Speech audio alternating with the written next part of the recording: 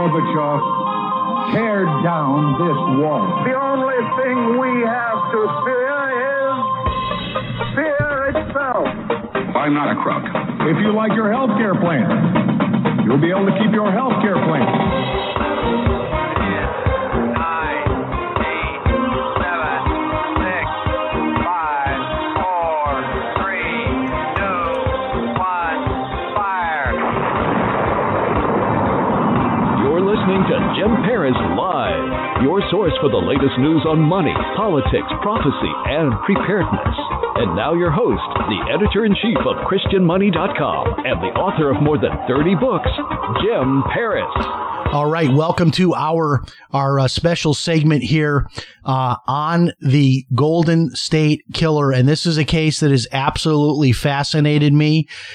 We now know that the Golden State Killer was Joseph James DeAngelo. He is a 74-year-old man now being held in prison in California. I'll read a little bit about him here to you, and then we'll bring on our guest. Joseph James DeAngelo Jr. is an American serial killer, serial rapist, burglar, and former police officer who committed at least 13 murders, more than 50 rapes, and over 100 burglaries in California between 1974 and 1986. He was responsible for at least 3 crime sprees throughout California, each of which spawned a different nickname in the press before it became evident that they were committed by the same offender. He began as a burglar known as the Visalia Ransacker before moving to the Sacramento area, where he became known as the East Area Rapist, and then was linked to additional attacks in Central California, and eventually became known as the Night Stalker, and then later the original Night Stalker, because, of course, if you remember, serial killer Richard Ramirez had also been called the Night Stalker. The investigation into this went on for decades. It was possibly the most famous cold case in American history, certainly the one that was the coldest for the longest before he was captured. And joining us is the co-author of the book, Case Files of the Golden State Killer. Keith Komos is back with us. Keith, thank you so much for being back with us tonight. So much happening on this story. And I know that a lot of people listening tonight are familiar with the story, but for those that are not, do you want to fill in any blanks and sort of give us a little bit more of a historical context about this case?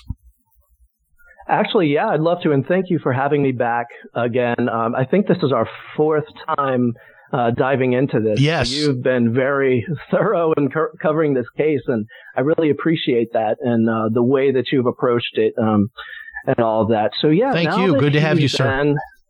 Oh, yeah, excellent.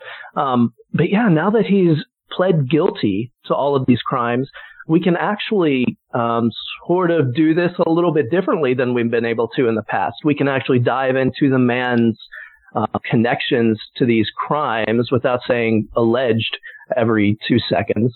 So how much time do we have tonight? We have as much time as you want, because we're no longer on the network. About a year and a month ago, I broke off from the network, and we're now commercial free. And I own the stream. I love it. I own the stream, so I love it. We'll stay here as long as you're willing to stay and talk about it. All right. So typically we go 45 minutes, but that can be shortened or lengthened depending on your availability. Excellent. So then, starting at the very beginning here, Joseph James DeAngelo Jr., the future Golden State Killer. And I can't get enough of saying that lately. We're able to finally say that legally. Yeah. He was born in 1945. A few months after World War II ended, he had 3 siblings. He was born in New York. His father was military, and the family lived in Germany for a time while Joe was young. And then they returned to the northeastern United States sometime in the 1950s and then ended up in California. So those were his early years. One of the first dark turns that this story takes is that a relative of DeAngelo's has claimed that sometime in this period, this younger period, Joseph witnessed a young family member get sexually assaulted on an Air Force base where their father was stationed. And if Joseph was there to witness that horrific crime against a child, you have to wonder about the theories of violence, perpetuating violence, and internalized trauma and all of that. Of course, it doesn't come close to excusing any of the choices that he made later in life, or else, the trauma that exists all around us would be minting monsters left and right. But in a case as extreme like this, it's natural to start looking for factors and variables that align, because DeAngelo's behavior doesn't make a lot of sense to us. So at the end of the 1950s, the family lived in an area east of Sacramento, California called Rancho Cordova. DeAngelo is about 13 years old at this point. Rancho Cordova, if you remember, is where he would later return to begin a series of home invasion, rapes, and burglaries that became known as the East Area Rapist series. So, one of the theories we discussed way early on about the offender having a tie to the area was correct. A lot of people thought, he had to be familiar with the area to sort of start there with that type of crime. In fact, one of the streets that DeAngelo lived on during this time, Olson Drive, was the scene of one of the earliest East Area Rapist burglaries. Wow. On his own street, he was doing this, which, on the one hand, they always say that these types of criminals work in their own zone where they live or work, but to offend on your own street, that's a little bit bold, right? Especially for one of the earlier on crimes. It is, yes. And that's why it's always so important to find the earliest crimes that some of these offenders commit, because there is a strong correlation between them starting in a comfort zone and being from that area and starting out where they're more comfortable, or even going back and looking at how the area's changed and all of that stuff. But it's bold. It's one of the many bold things that he did. Of course, he hadn't committed very many crimes yet, so he didn't have as much to hide from, but that data point was there. But even back in the late 1950s and early 1960s, DeAngelo was probably committing crimes as a teenager. It was revealed in the last court hearing that we'll discuss later on that DeAngelo committed a burglary with a friend while they were teens. And DeAngelo actually, at this burglary, he actually maimed a dog with an M80 firecracker. And this was before the Child Protection Act of 1966. So those things were explosive. And as the years went on, there were a lot of accounts of DeAngelo hurting Keith, or killing let me dogs. jump in. I want to ask you, because this is one of the big questions I had for tonight. Am I getting the gist then that part of his deal, his avoiding the death penalty by agreeing to plead guilty, is that he's going to be completely transparent about his whole history? And that being the case, is it likely we're going to find out a lot more about this guy? Like maybe there were a lot more crimes that he committed, like some of the things you're talking about right now. That was a hope. That is part of a lot of plea bargains, but it doesn't appear to be the case in the DeAngelo trial. It looks like and maybe stuff will happen later, or there's part of this that I don't know anything about, but he's not saying anything about anything. He's actually, he's trying to create as much distance between himself and these crimes, even now. Like even in court, you can tell he's somewhere else in his head. He goes to his happy place, whatever that is. And he's, during the final hearing that we had a couple of weeks ago, he even kept looking at his lawyer to figure out, am I supposed to say guilty or am I supposed to say I admit? Because there were some crimes he had to plead guilty for and some crimes that he had to admit to, depending on when they were when he was charged with them. And so far, he's not said much of anything, but there was, when he was being interrogated, there was a confession of sorts. One of the revelations in the plea hearing was a short transcript of something DeAngelo had said after he was arrested while he was in a police interrogation room. He began talking to himself, and actually I printed this out He said, this is what he said, DeAngelo speaking. He said, I did all that. I didn't have the strength to push him out. He made me. He went with me. It was like in my head. I mean, he's a part of me. I didn't want to do those things. I pushed Jerry out and had a happy life. I did all those things. Wow. I destroyed all their lives. Yeah, so now I've got to pay the price, he said. So he refers to this other person as Jerry, a different name. And, yeah. And, you know, part of me says, okay, that's a bunch of BS. This guy is a murderer. He knew what he was doing. But on the other hand, part of me says, you know, horrible things. I always feel inclined to think someone has some degree of mental illness that can do these horrible things. But again, it's not like an excuse for them. What do you make of this? Because you followed this case so closely. The idea, the one thing we both agree on, I think that is so unique about this case is how he stopped killing for so many years, before he was caught, which is unusual for a serial killer to just stop and then all of a sudden, all these years go by. But this notion of Jerry, another personality, what do you make of that? What's your take on it? You know, I can only theorize because his brain is like an alien cloud that none of us can really pierce. But I guess my initial feeling is that he's manipulating and attempting to lay groundwork for incompetency, you know, even at that early stage. But I think there was some of that mixed in with the shocked confession as his narcissistic world caved in around him. You know, well, one of the things that DeAngelo became known for in his court appearances was this dumbfounded, aloof, blank-eyed, open-mouthed, sort of spaced out look. So I think in addition to trying to get mercy from the courts with like this feeble old man act, I think he's probably distancing himself mentally from all of this as best he can. You know, Jerry did it. I wasn't strong enough to push out Jerry.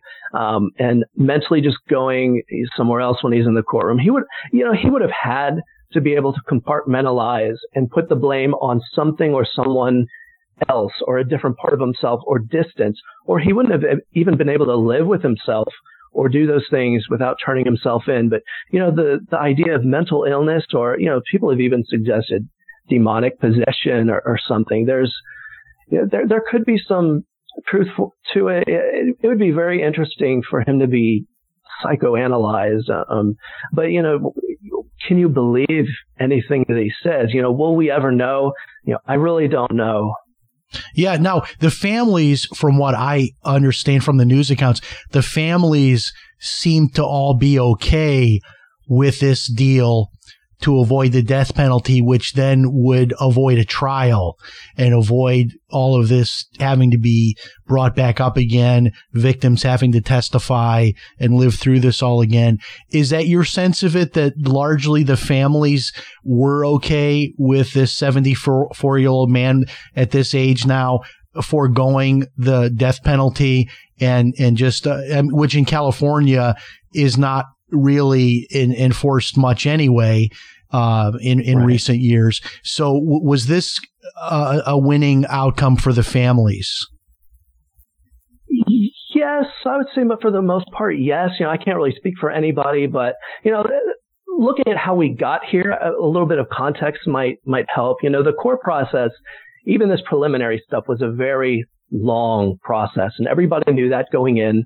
Court hearings didn't really go anywhere for 2 years. There was a preliminary hearing that was set to happen earlier this year, though, and this would have been where witnesses take the stand in front of the judge and provide testimony that helps assure the court that there's enough evidence against DeAngelo for the actual trial to move forward years from now. You know, this would be very bad for DeAngelo because a lot of the evidence against him would be said out loud in court, and the testimony would become part of the record forever. And I know some people were looking forward to that process, you know, for their own healing and journeys. You know, DeAngelo's team fought for delays, and they began pushing back hard against the idea that he could even be charged with crimes outside of Sacramento, inside of a Sacramento courtroom, because remember, all of the crimes around the state were going to be tried in one little super trial. And I've got to say, DeAngelo had really good public defenders. You know, I want to acknowledge that. Our justice system depends on people who will adequately represent, in his case, the lowest of the low.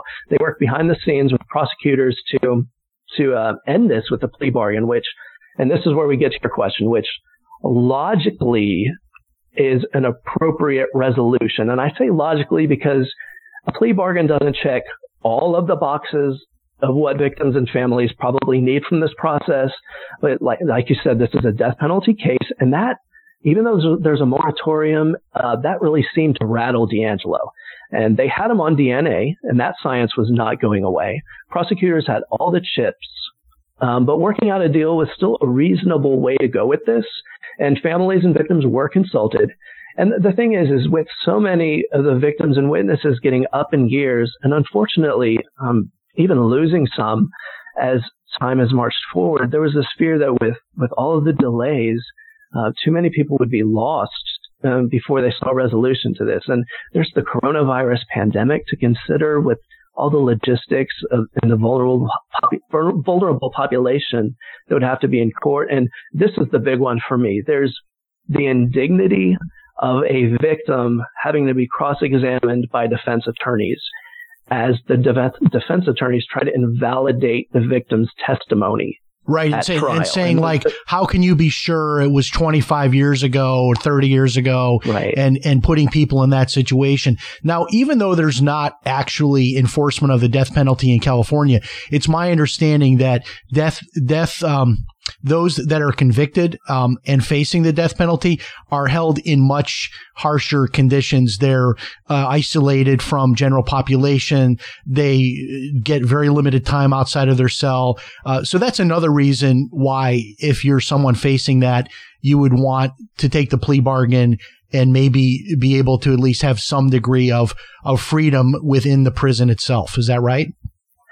Yes, and I think this goes back to what we were talking about a little bit earlier, is his act trying to sound insane or trying to look feeble. A lot of us believe that he's trying to end up in an infirmary or a geriatric prison or somewhere very soft compared to where he could end up. And with the death penalty moratorium and whatnot, he's in his mid-70s, he may be planning to live 20 more years. And there's no guarantee that the moratorium will be in effect forever. And he also has to assume that if anyone gets in power who's very pro-death penalty, he may be bumped to the top of the list. So, all of those things. And also, too, like you said, by avoiding a trial, he can still kind of keep this denial going and Jerry and this whole story and not really have to face the reality of this. And does he have any living children or family members as well, which would also maybe be another reason to avoid the public humiliation of his close relatives? Yes, and I feel for them so much. He's got children, a grandchild. He's got a lot of nieces and nephews. He's got a lot of family. And from everything we understand, is they didn't even have a clue that this was in this guy's past. Yeah, just like Gary Ridgway, I believe he was like a deacon at his church, and his wife is married and had children, and nobody knew. And it's hard to imagine that, but people have these kind of split lives, and they're known in one sense by their family in the way that they want to be known. And then they've got this dark side where they go out and do things and become a different person. That certainly couldn't be any more true than it was in the case of Joseph James DeAngelo.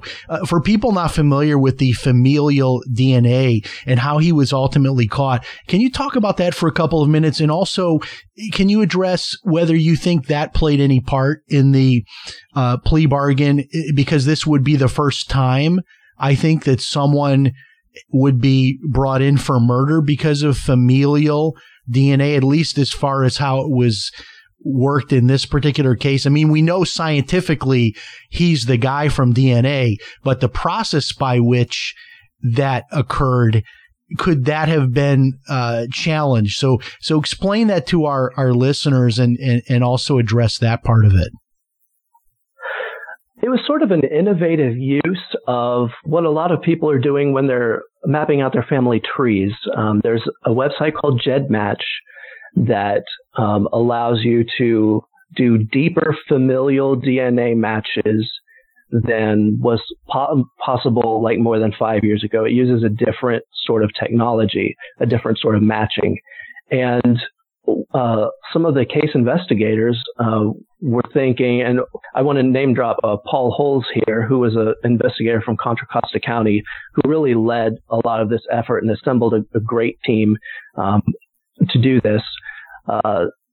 They thought, if we can identify victims through this method, if we can identify long lost relatives through this method, could we upload the offender's DNA, create a massive family tree of everybody that this unknown offender is related to, and start working through it with old-fashioned detective work to figure out which one of these people in this family tree could be the offender? And that's what they did. And it took several months. They went through thousands of different names, and it eventually led to Joseph James DeAngelo, and they went and got sort of secret DNA samples from the door handle of his car and then from his trash to make sure that, yes, this is the guy. And they arrested him on that. And before they did any of this, they consulted attorneys and figured out, is this legal? Is this going to hold up in court if we identify him this way? Because the last thing you want to do is have this case thrown out.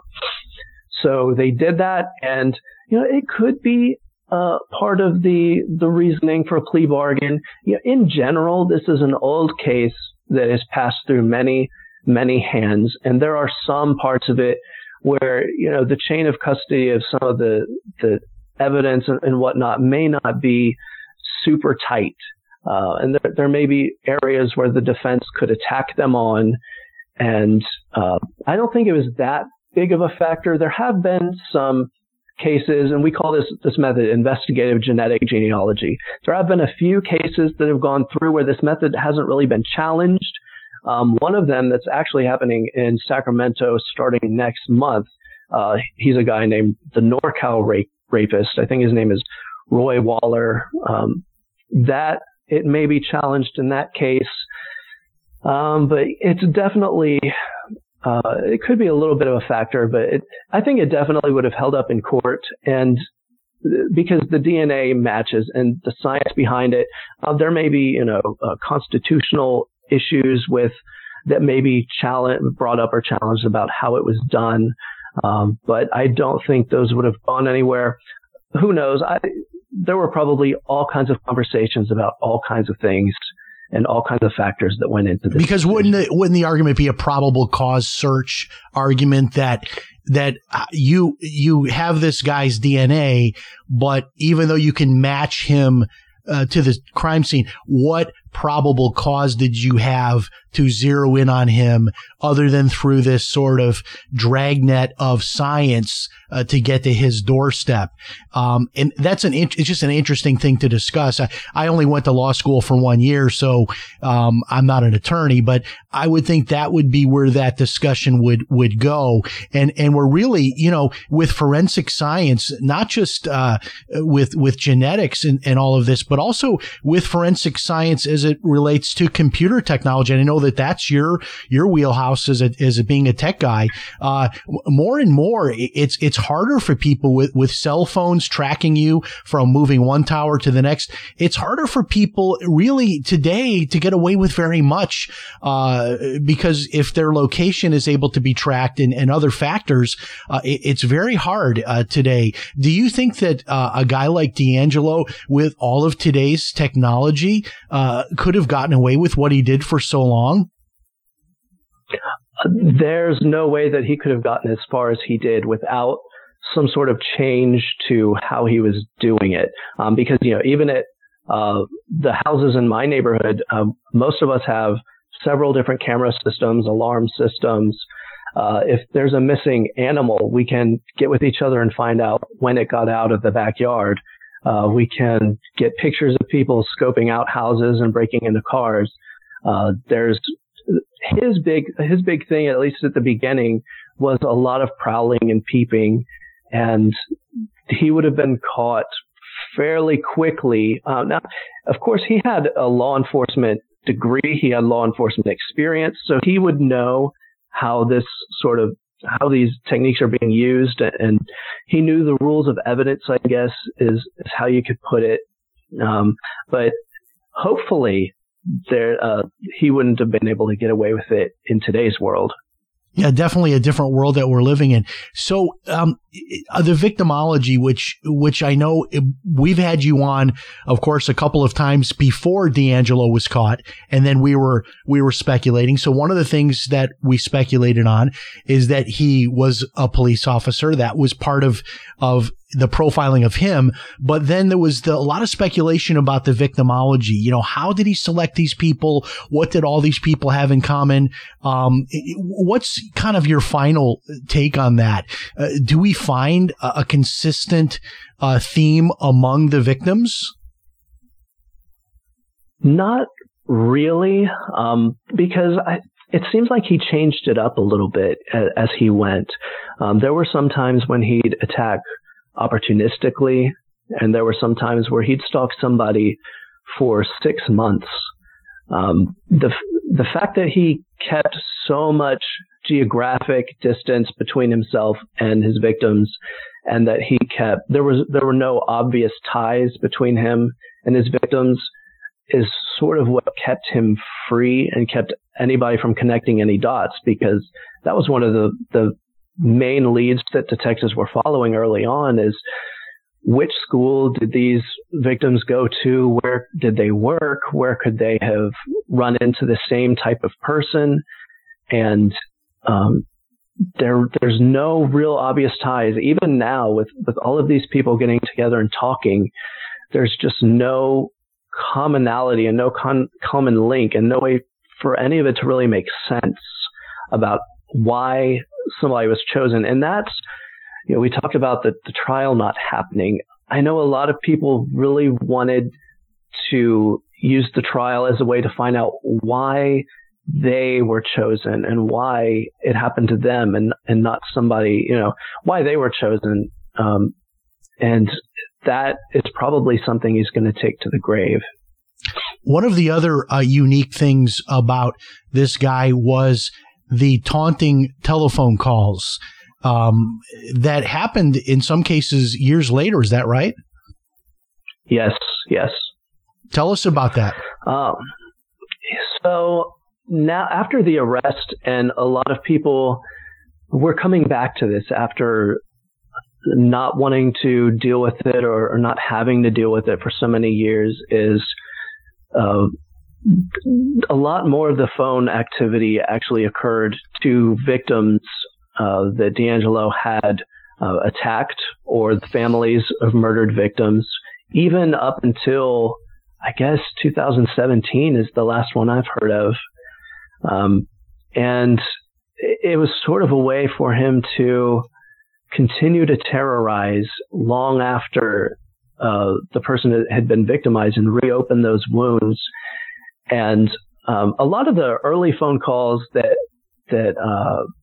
people attribute to DeAngelo, I've sort of changed my mind on that. Maybe some of those early ones, taunting the police and whatnot, were not him. Now that I've looked at the timelines a little bit closer, there was one in particular where we thought that he had called later in the series to taunt the police and attack, but there were actually something like 30 days in between those. But then there was, I guess it was attack number 15, where he called the police station 3 times and then went and attacked. So he did a lot more on the phones. And the reason that hasn't come out as much, or didn't come out as much at the time, was that the police didn't tell anybody that he was calling houses in advance of attacks and hanging up to case the places. They didn't really tell anybody that he would call them afterwards. And a lot of the victims thought, this is only happening to me, or they got a lot of strange hang-up phone calls, and it wasn't a known part of his MO after the attack, many, many years later, and they didn't know that it could possibly be him. So there's still a lot of some question marks over that. but he definitely terrorized people over the phone. He would leave, or he would say horrible things to them. He would let them know that it was him. One person got a call 25 years later. Wow. So it's yeah. Yeah, and I was looking at some of these calls earlier in the day, and this is textbook serial killers taunting the police. One of the calls here, March 18th, 1977, he calls and tells them, "I'm the East Side Rapist." Then another call in 1977, "You're never going to catch me," is sort of the theme of that one. Then another one, he calls a victim and says, "Merry Christmas. It's me again." Yes. And then another one, "I'm going to kill you." A rape victim, he calls, on and on and on. This guy was, clearly, it's one thing to claim that he had this uncontrollable urge, but it would take someone that is absolutely evil to the core, to re-victimize these people by calling them years later.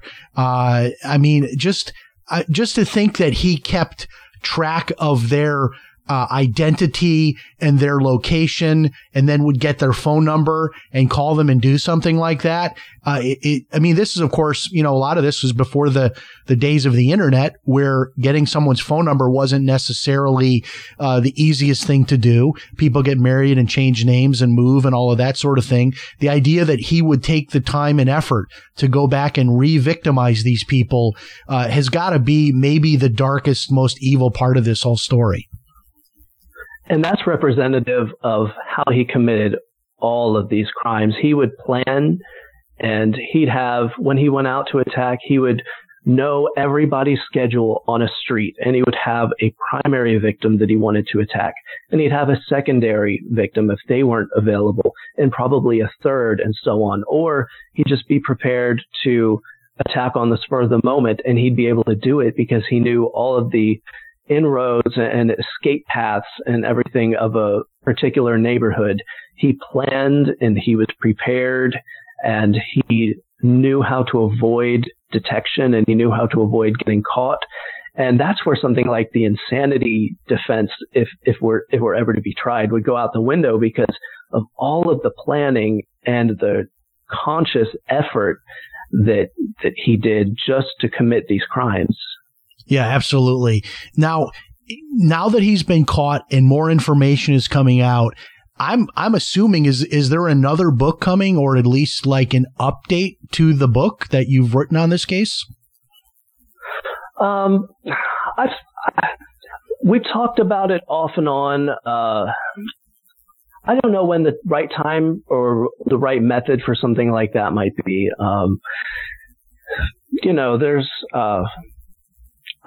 I don't know. A lot of people ask about that. If we do something, it might be more like a website, or might be like a free ebook or something like that. Or maybe even a podcast, because I know these different, like Wondery out of Southern California they do a lot of true crime podcasts, and it's very well produced, and that would give you a chance to kind of tell the rest of the story here. That would be very interesting. Any other surprises or developments that have come out that would really that you felt were significant, that sort of surprised you, or really kind of updated the story for you personally because you followed this so closely? Something that came out in all of this with him being caught and his identity being revealed and all of this that really to you was a real significant update to this story. Oh gosh. In a way, a lot of the puzzle pieces just fit, and it all just made sense, especially his Navy career that we found out about, because there was so much speculation about the variety of knots that he was able to tie. It was assumed that he used different knots for different purposes, like stronger knots for the victim's hands and looser knots for the female's legs. And there was a lot of speculation that he could have had Navy experience, and it was the Vietnam era, and a lot of people did at that time. So much about this crime series makes sense when you start looking at the timeline. especially, so this is one thing we haven't really talked about very much. As we were going through the series and whatnot, there was a period of time where he had committed about 50 home invasion rapes. And then all of a sudden those just stopped. And they were on either side of the stoppage was a really odd East Area Rapist attack where it sort of went off the rails and he was basically chased out of the home almost because the husband woke up and sort of shouted him into a corner, and then they escaped and he had to run for it. And then a few months later, he reappeared 400 miles to the south, and he was out for blood. The next couple, he started saying that he was going to kill them. Before he was like, "Oh, do this or I'll kill you."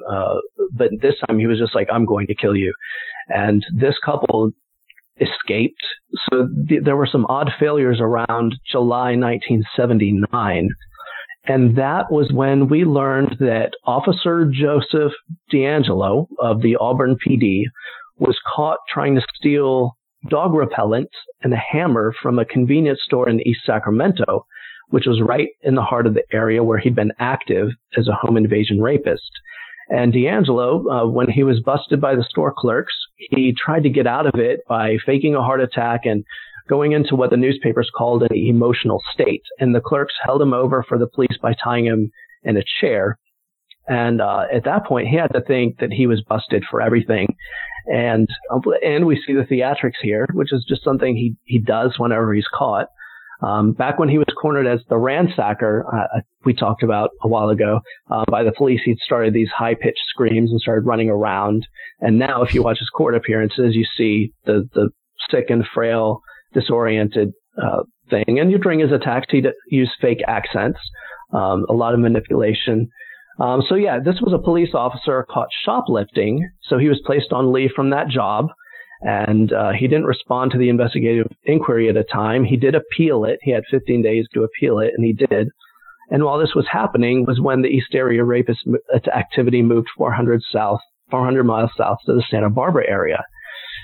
And meanwhile, DeAngelo, the shoplifter, faces a criminal trial in Sacramento related to the hammer and dog repellent theft.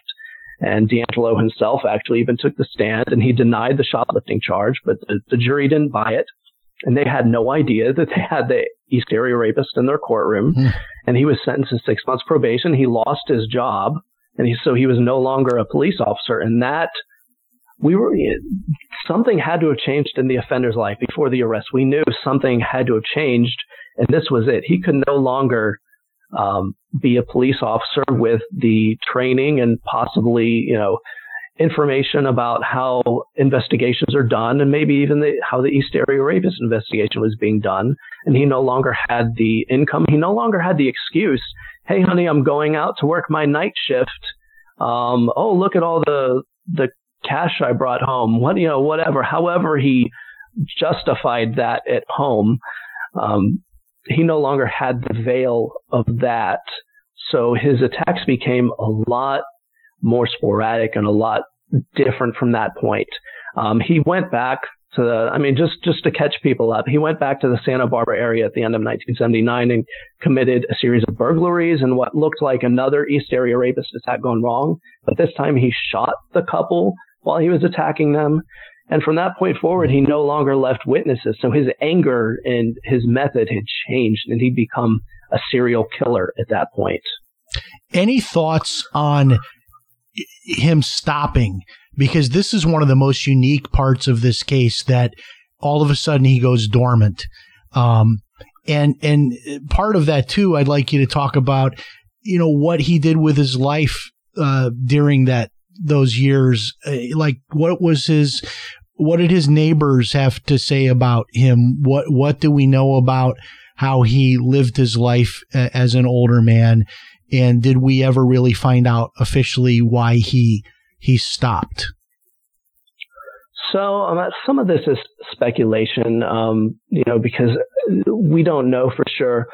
In his personal life, after being fired from Auburn PD, he got payments from the state for a little while. But after that, his paper trail drops off quite a bit. I don't know what they were able to find, looking up income tax records. But this was also the era of cash payments. He reportedly took odd jobs as a mechanic, commercial diver, and there's one, maybe a construction job. He and his wife began having children, and he spent time with them. In fact, his last 2 known murders are situated around having children. One murder was just a couple months before the first child's birth, and the very last known murder happened right after DeAngelo would have found out that his wife was pregnant with the next child. So there could be family responsibilities that either dialed him down or left him unable to escape the house. His wife finished law school and became the breadwinner for all intents and purposes. And apart from former victims receiving hang-up and taunting phone calls, that they attributed to their attacker, after 1986, there are no violent crimes on the books for DeAngelo, but it doesn't mean that he didn't commit any. We don't know. In the 1980s, he still lived in the east area of Sacramento, right where he'd committed those crimes, though there were relatives and his wife's job that brought him to Southern California for stretches of time. As the 1990s began, he found steady employment as a big rig truck mechanic near Sacramento, living in the middle of the manhunt, basically. And other than brushes with the courts that we've discussed in the last show that we did that were unrelated to his crimes, he kept a low profile.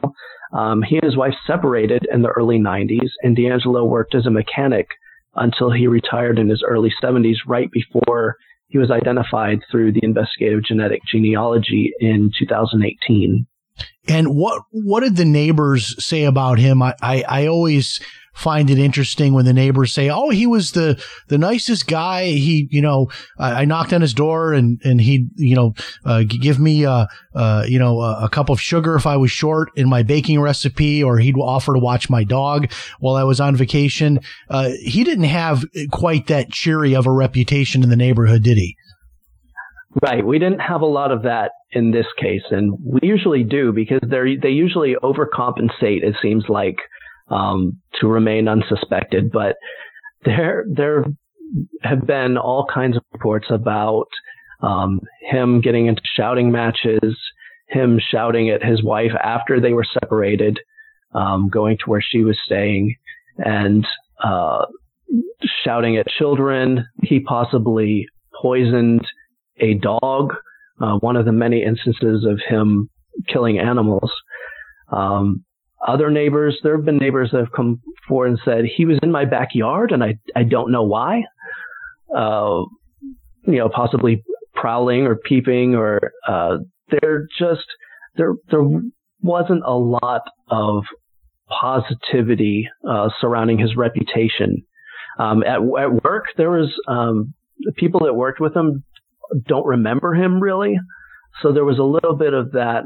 Not people who worked with him day in and day out, but people who worked at the same company and had casual interactions with him don't really remember him. So there wasn't that church going, really positive. Oh, I can't believe, this is him from the neighbors and coworkers as much as you usually see. Yeah, it would be a shame, for your neighbors to think, "Oh, I'm not surprised at all. This guy's a serial killer." Some of my neighbors might say that about me. Some days, who knows?